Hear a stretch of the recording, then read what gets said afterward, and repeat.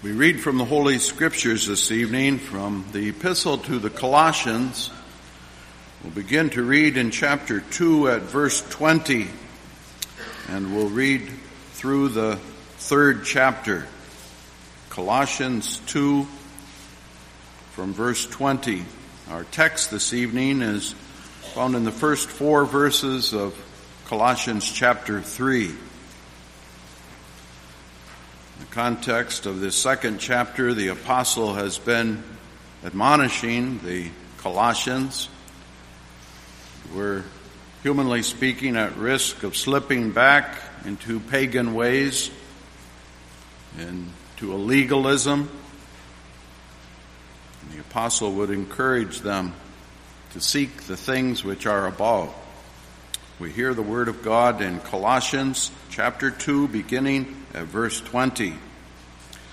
Wherefore, if ye be dead with Christ from the rudiments of the world, why, as though living in the world, are ye subject to ordinances, touch not, taste not, handle not, which all are to perish with the using, after the commandments and doctrines of men, which things have indeed a show of wisdom in will worship and humility, and neglecting of the body, not in any honor to the satisfying of the flesh.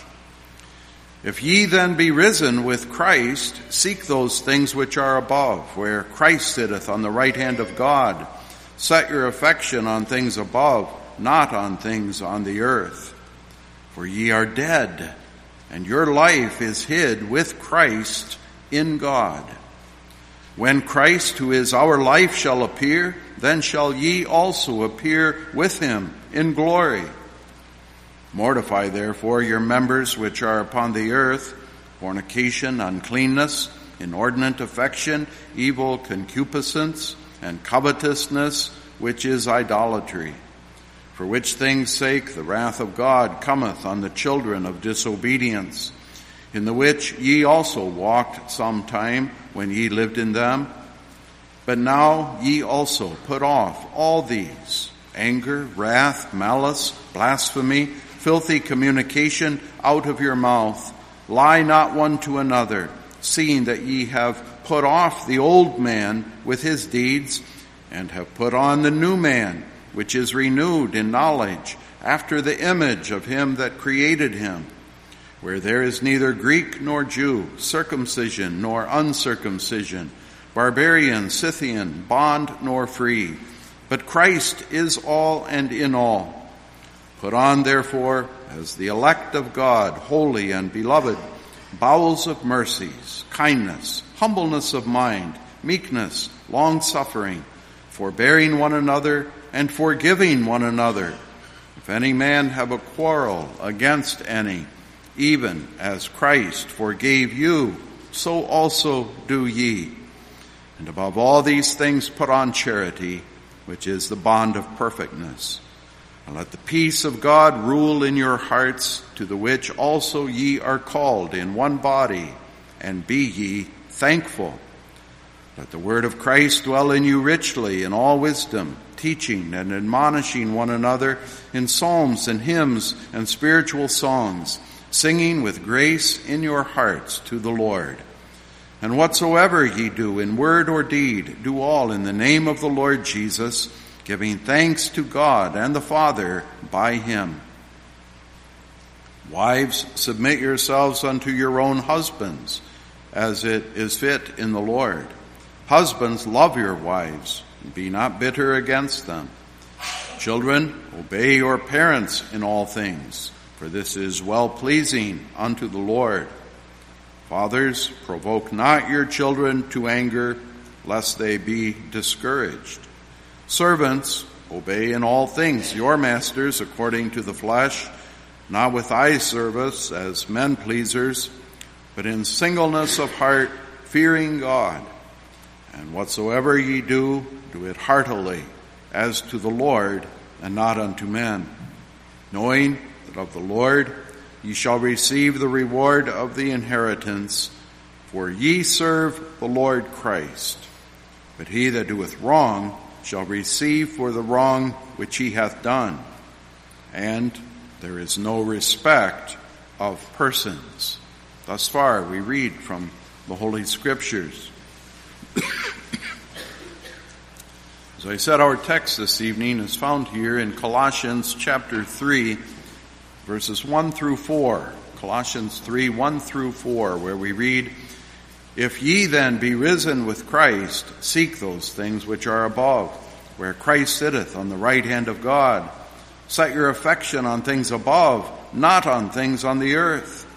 For ye are dead, and your life is hid with Christ in God. When Christ, who is our life, shall appear, then shall ye also appear with him in glory."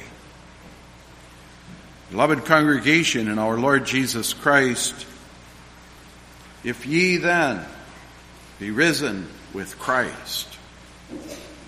So our text begins. If ye then. The apostle must not be misunderstood as if he was in doubt about this matter. That the church was risen with Christ was not a question in his mind. The matter was not problematic, but absolutely sure. It is objective reality. The church has died with Christ. The church has been raised with Christ. The church has ascended with Christ and is in principle with Christ as he now sits at the right hand of God. And the term then denotes conclusion. Seeing it is true that you are risen with Christ and are with Christ in heaven, it must follow that you must seek the things above where Christ is. In the closing verses of the second chapter of his letter to the Colossians, the apostle had especially been rebuking the congregation.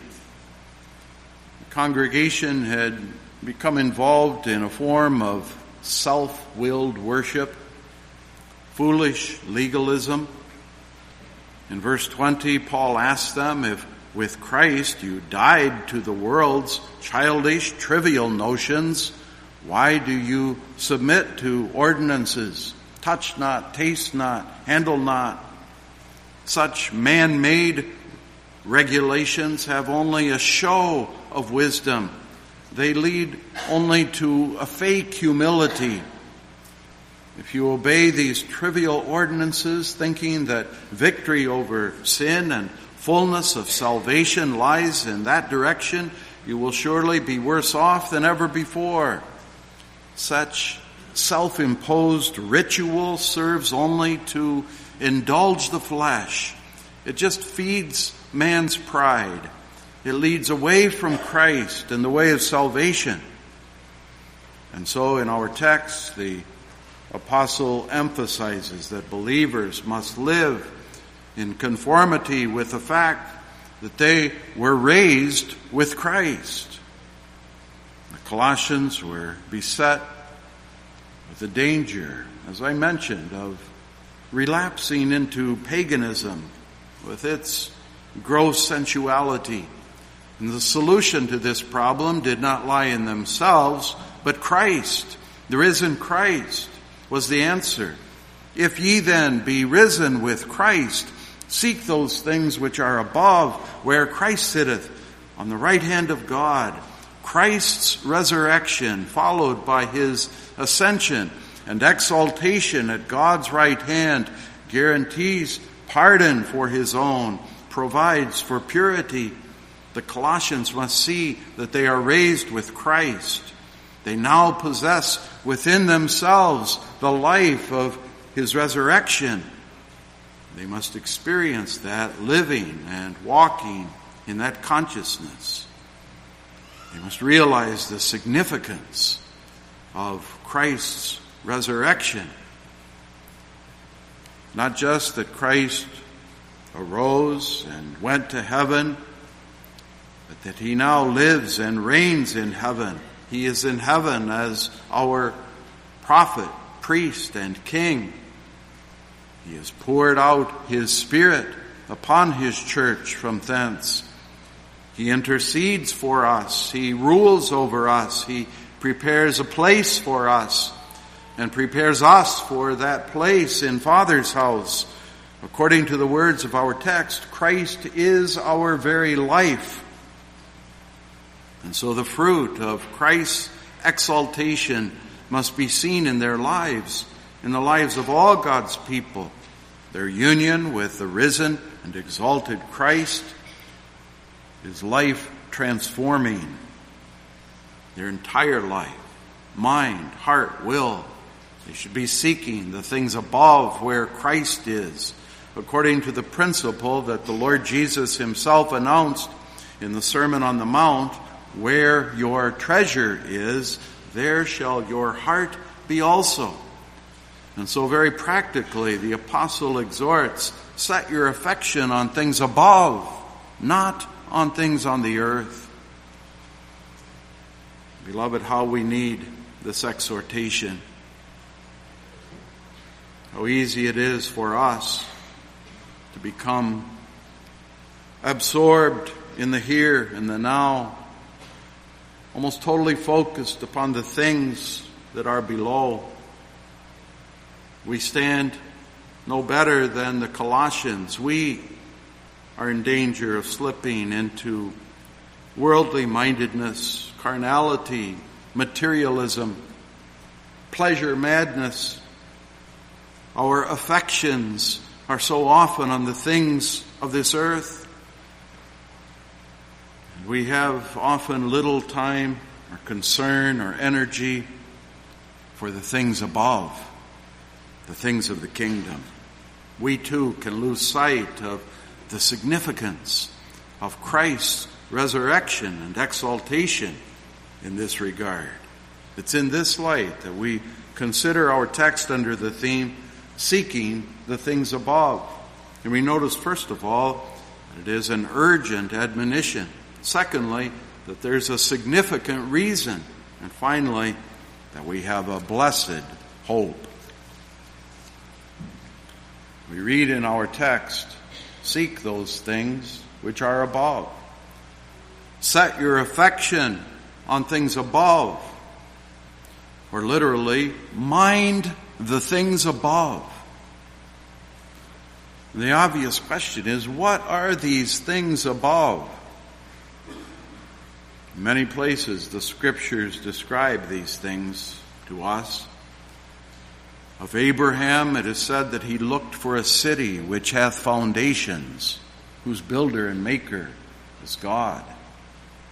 The object of his desire is also called an heavenly country, in contrast to an earthy. To the same Abraham was spoken the comforting word, I am thy shield and thy exceeding great reward. In Matthew 6, the Lord Jesus speaks of these things when he speaks of having treasures in heaven where neither moth nor and rust cannot corrupt. Looking for a more literal designation of these things which are above, we see that these things are always connected to the promise. We have the promise that God shall live with us and we shall live with him. In the words of the prophet, I will be a God unto you, and ye shall be my sons and daughters, saith the Lord Almighty. Think of that expression that often occurs in the scriptures, the promise of seeing God. That is held before us as a great heavenly goal toward which the saints are aspiring. Consider the precious promises of the Beatitudes, where these things above are expressed as receiving the kingdom of heaven, as inheriting the earth, as being filled with righteousness, of being called sons of God. We can focus our eyes upon the great gift of the Spirit, out of whom we shall receive the gift of love, and also joy, peace, long-suffering, gentleness, goodness, faith, meekness, temperance. Elsewhere, Scripture expounds to us the contents of the kingdom of God as righteousness and peace and joy in the Holy Spirit. More specifically yet, these things are clearly not things that you can see or count or measure. These are spiritual and ethical things. They are not silver or gold or money, not houses and lands and possessions, not pleasures and entertainments. They are invisible, spiritual things. Scripture emphasizes that we must set our affections upon righteousness. Think of the exhortation of Matthew 6, verse 33. But seek ye first the kingdom of God and His righteousness. We must set our affection upon the righteousness of Christ. Scripture also points to holiness as that which is above, so that we are devoted unto the service of our God, yielded up to Him, so that we are directed in all the activities of our life unto the service and praise of God. In the chapter before us, these basic gifts, these things above, are spread out as they can be seen in actual life. In verse 12 and following, we see these things in the form of tender mercies, kindness, humbleness of mind, meekness, long-suffering, forbearance, forgiveness, and above all of them, love, which is the bond of perfectness. These are the things above.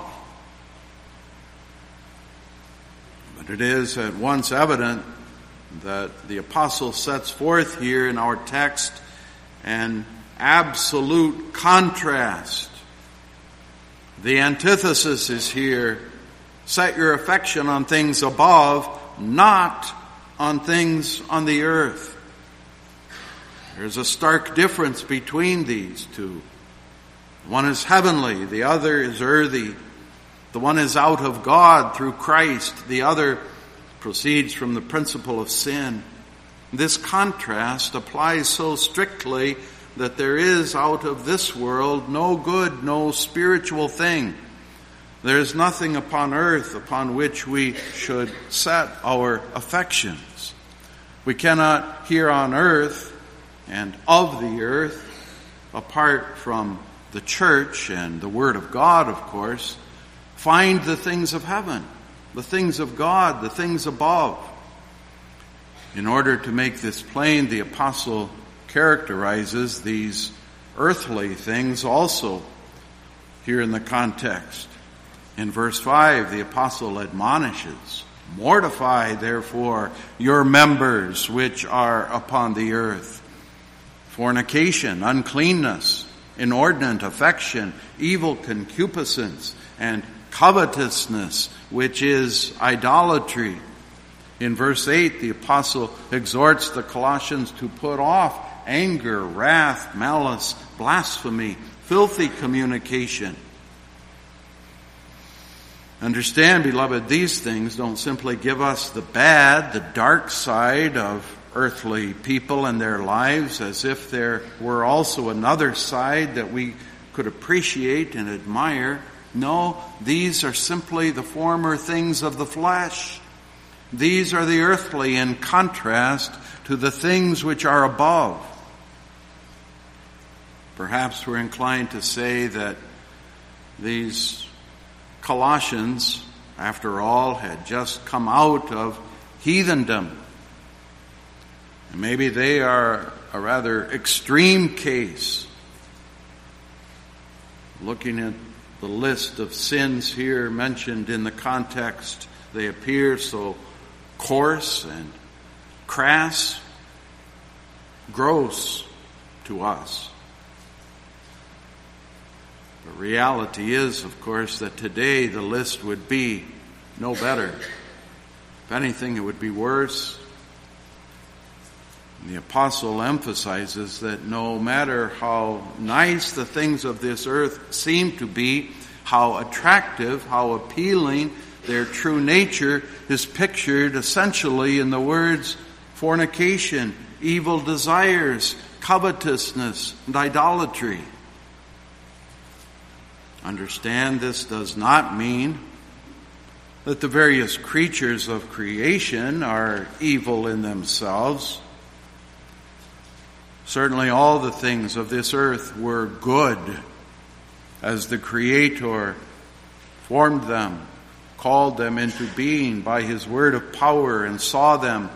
Nothing had to be avoided for their own sake, with the exception of the tree of the knowledge of good and evil in the garden.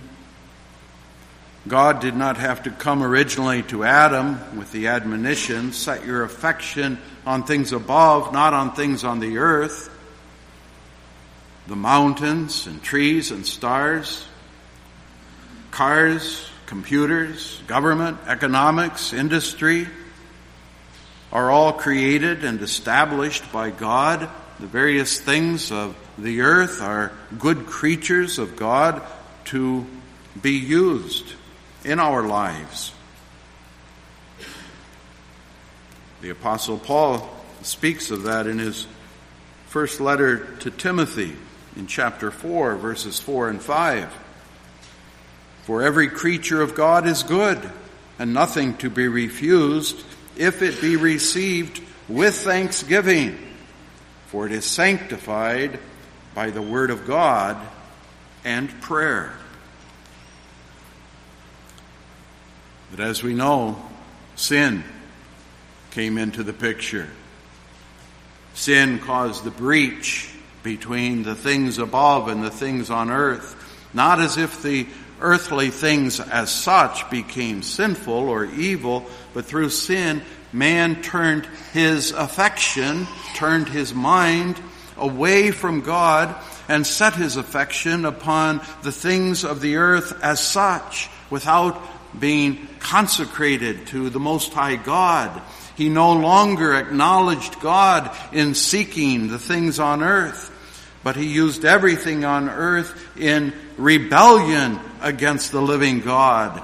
Gold and silver and power and glory, wealth and pleasure, all are sought as things in themselves for the possession and enjoyment of man apart from God. And as such, they are vain and corrupt and sinful. They are opposed to the things above. And so the apostle exhorts us, seek those things which are above. Set your affection on things above, not on things on the earth. Literally, the idea is that we direct our affection toward, that we seek, that we strive for, that we mind the things above. These things above are the things we are to set our hearts upon. These things are to be the goal in our life. These things above are to be followed after and sought with all that is in us. These things must captivate our minds, our desires, our will, all our actions. We are called to mind the things above. That implies that we appropriate those things unto ourselves. We reveal the things which are above in our life and walk. We are concerned in every aspect of our lives about the things above. The apostle uses very strong language here. He is unmistakably clear. For he knows that we are inclined by nature to want to soften these words, or even belittle the words of our text. Well, the Apostle Paul does not really mean to say that we may not set our minds on the things that are on the earth. He does not mean to say that we may not seek them, but that we may not seek them excessively or even exclusively. There must also, we would reason, there must be some time left for minding spiritual things, the things above. And so we can have our affections set upon both. And then we desire to get as much as possible out of each. The best of both worlds. We will enjoy so much of the earthly things as is possible in accord with a fair chance of salvation and making it to heaven. We would be tempted to walk as close to the fire as possible without getting burned. We would try to serve two masters, God and mammon, which the Lord Jesus says cannot be done. Isn't that the way you're sometimes tempted to try to live? The apostle does not say, seek those things above a little bit, and for the rest it will do no harm to mind the things on earth. No, he draws the sharp antithesis here. A distinction, and emphasizes mind the things above, not the things that are on the earth. Certainly, this does not mean that we are indifferent to the things of this present life. We are not to passively and lazily just sit back and wait until we are called to heaven, longing for that moment all the while. We are not to live carelessly. This is not an excuse for laziness and negligence of work and calling. This does not mean that we are to manifest a false spirituality, put on a pretense of piety. No, but with our minds set upon the things above, we must rule the things that are on the earth. The things above must control us in the managing of all our earthly affairs, in all that we do, in our home life, in our life in society, in our life as an individual, in our life in the church, in our work, our business, industry, in our studies, with our money, with our possessions, with all our talents and gifts and time.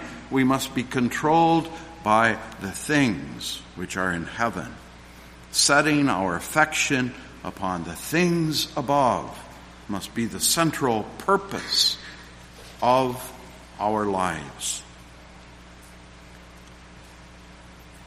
But how is it possible to seek the things above? The answer to this question resides in the fact that Christ is risen, and we, as his people, are raised with him. Yes, Christ is risen from the dead. It appeared that he was swallowed up by the powers of darkness, was taken by wicked hands, nailed to that accursed cross. There, after hours of agonizing suffering, he laid down his life, gave up the ghost. He was buried in a tomb that was securely sealed by the powers of the world. And yet, he is raised by the power of God. Death could not hold its prey. He broke the bands of death and the grave. He emerged on the other side, triumphant over all the powers of darkness. And he did not return in the likeness of sinful flesh, but he arose in his human nature, the glorious Lord of heaven and earth.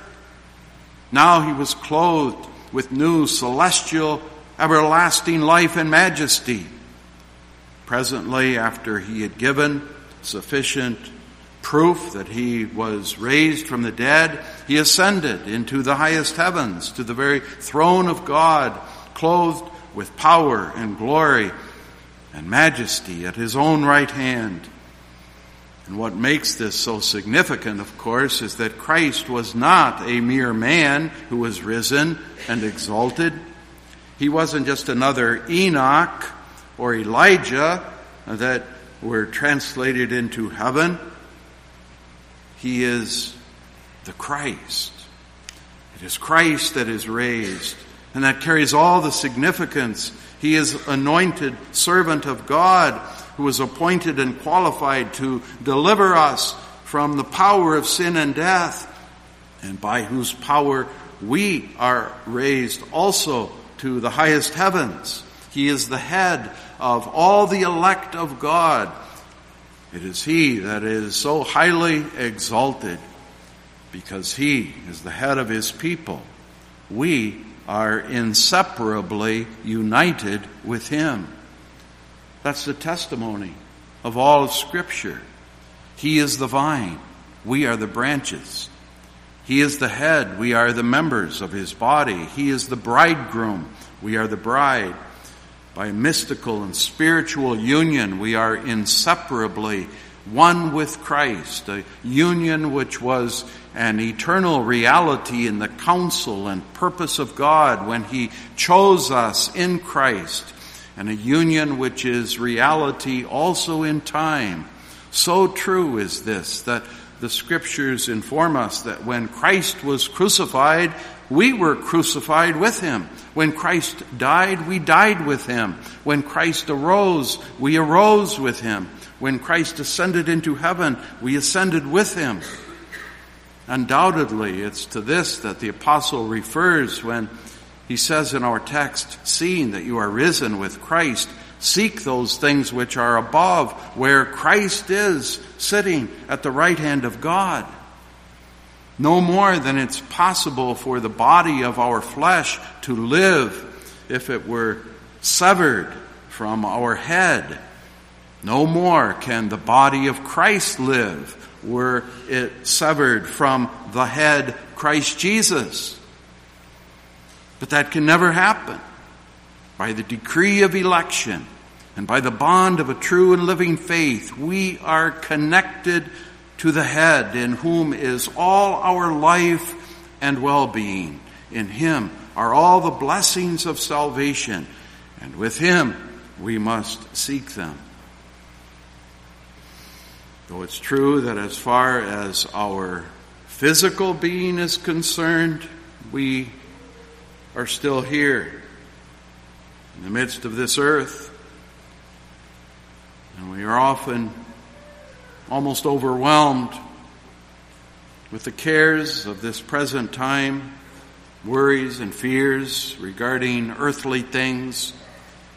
In principle and spiritually, this is no longer true.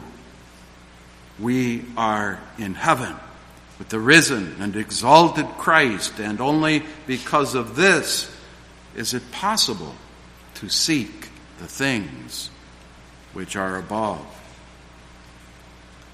And in close connection, the reason why we must heed this admonition, says the apostle, is that we have died, and that our life is hid with Christ in God.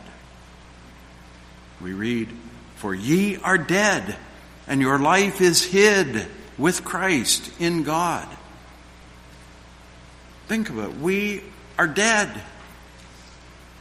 This refers, of course, to the old life of sin. It refers to the life as we received it from our first head, Adam.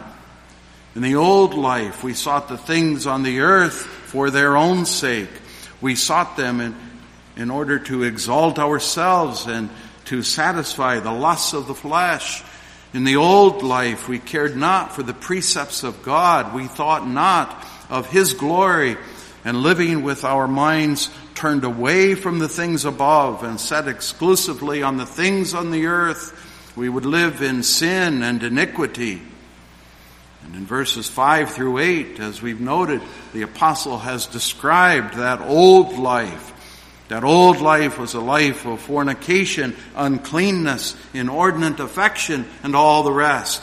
That's the old life. And the old life had died principally. It was gone. The new principle of life has been implanted in our hearts through the wonder work of the Spirit of Christ in regeneration. That new principle of life has come to consciousness through the Word in faith, so that we now consciously live that new life. And this new life that is implanted in our hearts is the life of Christ. That same glorious life with which the Lord arose on the third day after his crucifixion, he has through his Spirit also implanted in our hearts. We are risen with him. Christ is therefore the fountainhead of our life. In the literal sense of the word, Christ is our life. Take Christ away and our life is gone. From him, as our life itself, our life flows to us and in us through the Spirit, so that outside of him we still lie in the midst of death. And that new life fastens its eyes, the eyes of faith, upon the things that are above. And in light of things above, where the risen Christ is seated at the right hand of God, it seeks not the things on the earth. Its tendency is not to set its mind on the things that are below and still value them in themselves, but rather to set its affections on the things above. Life in Christ acknowledges the sovereignty of God in all things, also in all the things of the earth. Now, this admonition would not have been necessary. In fact, it would have been impossible if this new life in Christ had already been fully realized and manifest. If Christ immediately after his resurrection had revealed himself in all the power of his glory and of his new life, if he had immediately executed judgment upon his enemies and renewed all things, if immediately he had finished the new creation and had taken his place as king over all, so that in actual fact heaven and earth would have become united, then indeed Paul could not have said, "Seek the things which are above. Do not set your mind on things which are on the earth." But such was, as we know, not the case. And 40 days after the resurrection, the Lord Jesus ascended into heaven. And there he is hid in God. He has returned to the bosom of the Father. He lives in God, in the sphere of God's glorious presence and majesty and glory, and the world sees him no more. But Christ is not hid to the eye of faith.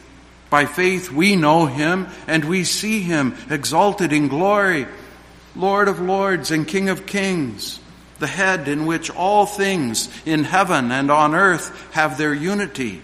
If we could not see Christ by faith, we would not be able to set our minds on the things which are above.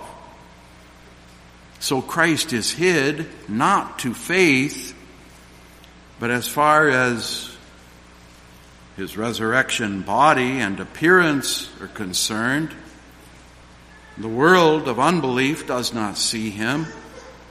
He is king, but he is not revealed as yet to the eyes of the world. His glory is not yet manifest. He shall reunite all things, and all things belong to him, but this unity is not yet realized. In a word, that all things are ours, and that we are Christ's, and that Christ is God's, is not yet manifest. For Christ was hid as it were, when he ascended up on high. His ascension made him purely an object of faith and not of sight. And the same is true of our life. We have but a small beginning of the new obedience. We have that spiritual principle of the new life of Christ in our hearts. Nevertheless, that life is still hid because it is only spiritual. It's hid from the world around us from this perspective. Our glory is not yet apparent. There is no outward distinction between the children of the world and the children of God as far as their glory is concerned. Nothing yet reveals that we are kings and that all creation is ours in Christ. Nothing speaks as yet of that glory that shall be revealed in us. Our life is hid from the world.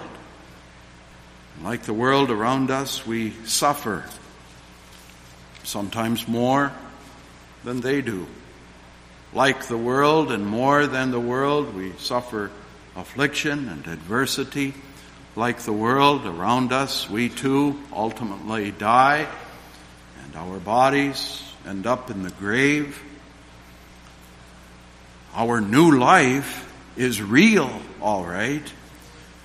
It is realized in Jesus Christ, our Lord. It is realized in the things that are above. And if we could see for a moment the things that are above, we would see our life that is now hid. We would see that Christ, our life, is exalted at the right hand of God and reigns forevermore. But all this is still hid as far as the natural eye is concerned, and as far as the world of unbelief is concerned. And so the admonition is clear. What the apostle says is what is hid to the world is not hid to faith. For faith is the evidence of things unseen. And now we must fix our eye of faith on the risen, ascended, exalted Christ. Set our minds on the things above. And with our minds on the things above, we must seek all other things in its light. That faith, that Christ is risen, has ascended on high, that he is now exalted at the right hand of God. The faith, in other words, that Christ is king over all, must control our lives, our hearts, our minds.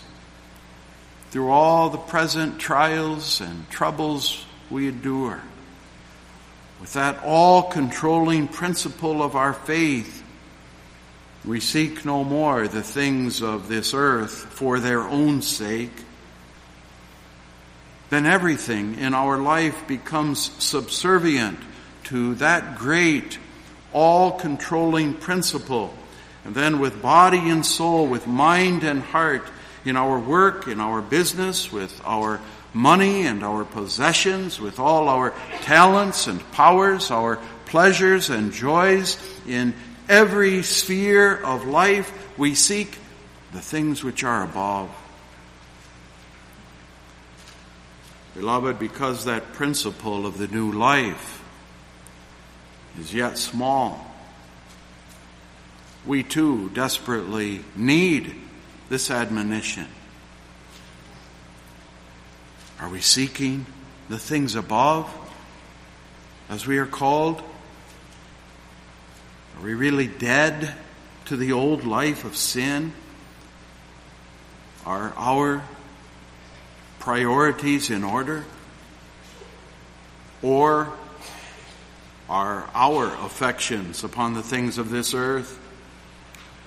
Are we laying up for ourselves treasures upon earth where moth and rust corrupt and where thieves break through and steal? Are we seeking to satisfy the lusts of the flesh and the lusts of the eyes and the vain glory of life? Think about it. What's really important to me? Even as young people, young men and women, Christian home in which I'm being brought up, the church, my Bible,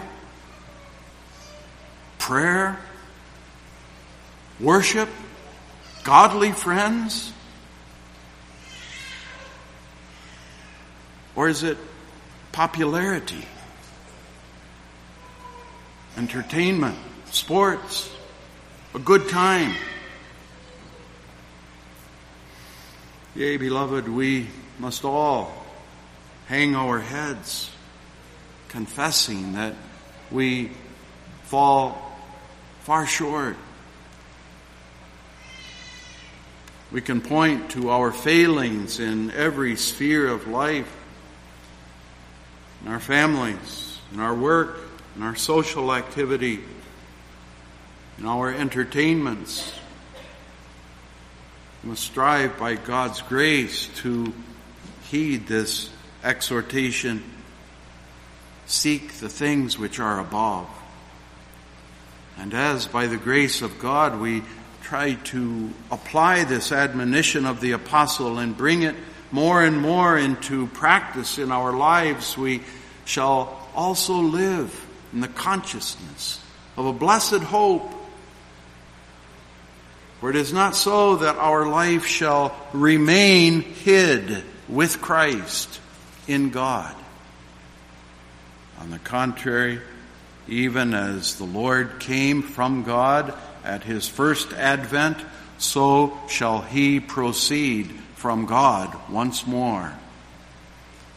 Christ arose and ascended into heaven, not to remain there. The heavens must receive him merely until the restoration of all things in the new heavens and the new earth. He shall come again. And when he shall come again, he shall complete his work. He shall destroy the works of darkness and shall establish his own kingdom in the new creation forever. Then we shall be fully delivered. Body and soul united. Delivered from all sin spiritually. Delivered from all the effects of sin physically. From all suffering and want. God shall wipe away all tears from our eyes. Then it shall become clear before all the world that we are God's people, prophets, priests, and kings in Christ. Then it will be clear that this life, which now was hid from the world, was actually glorious, everlasting life.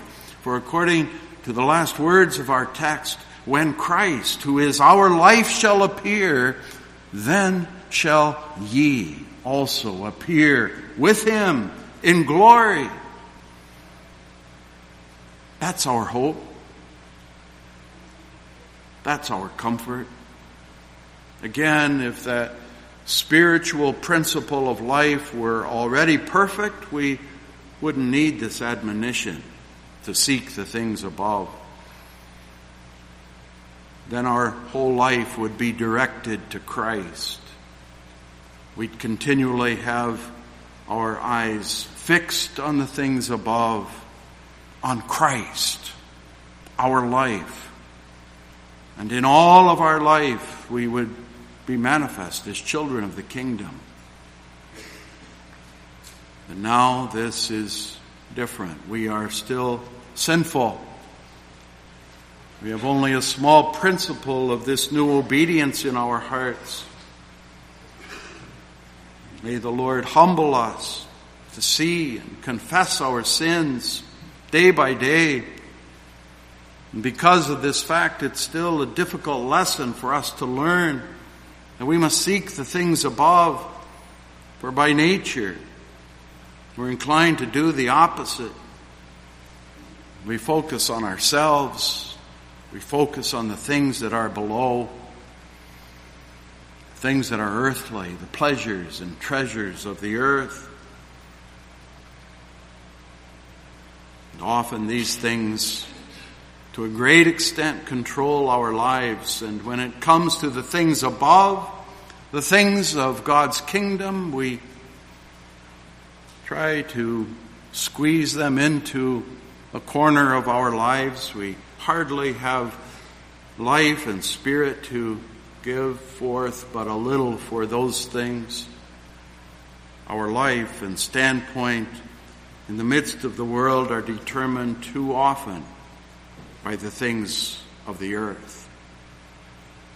Seek the things which are above. Our treasure is in heaven. There our hearts must be also. There is Christ, our life, our all.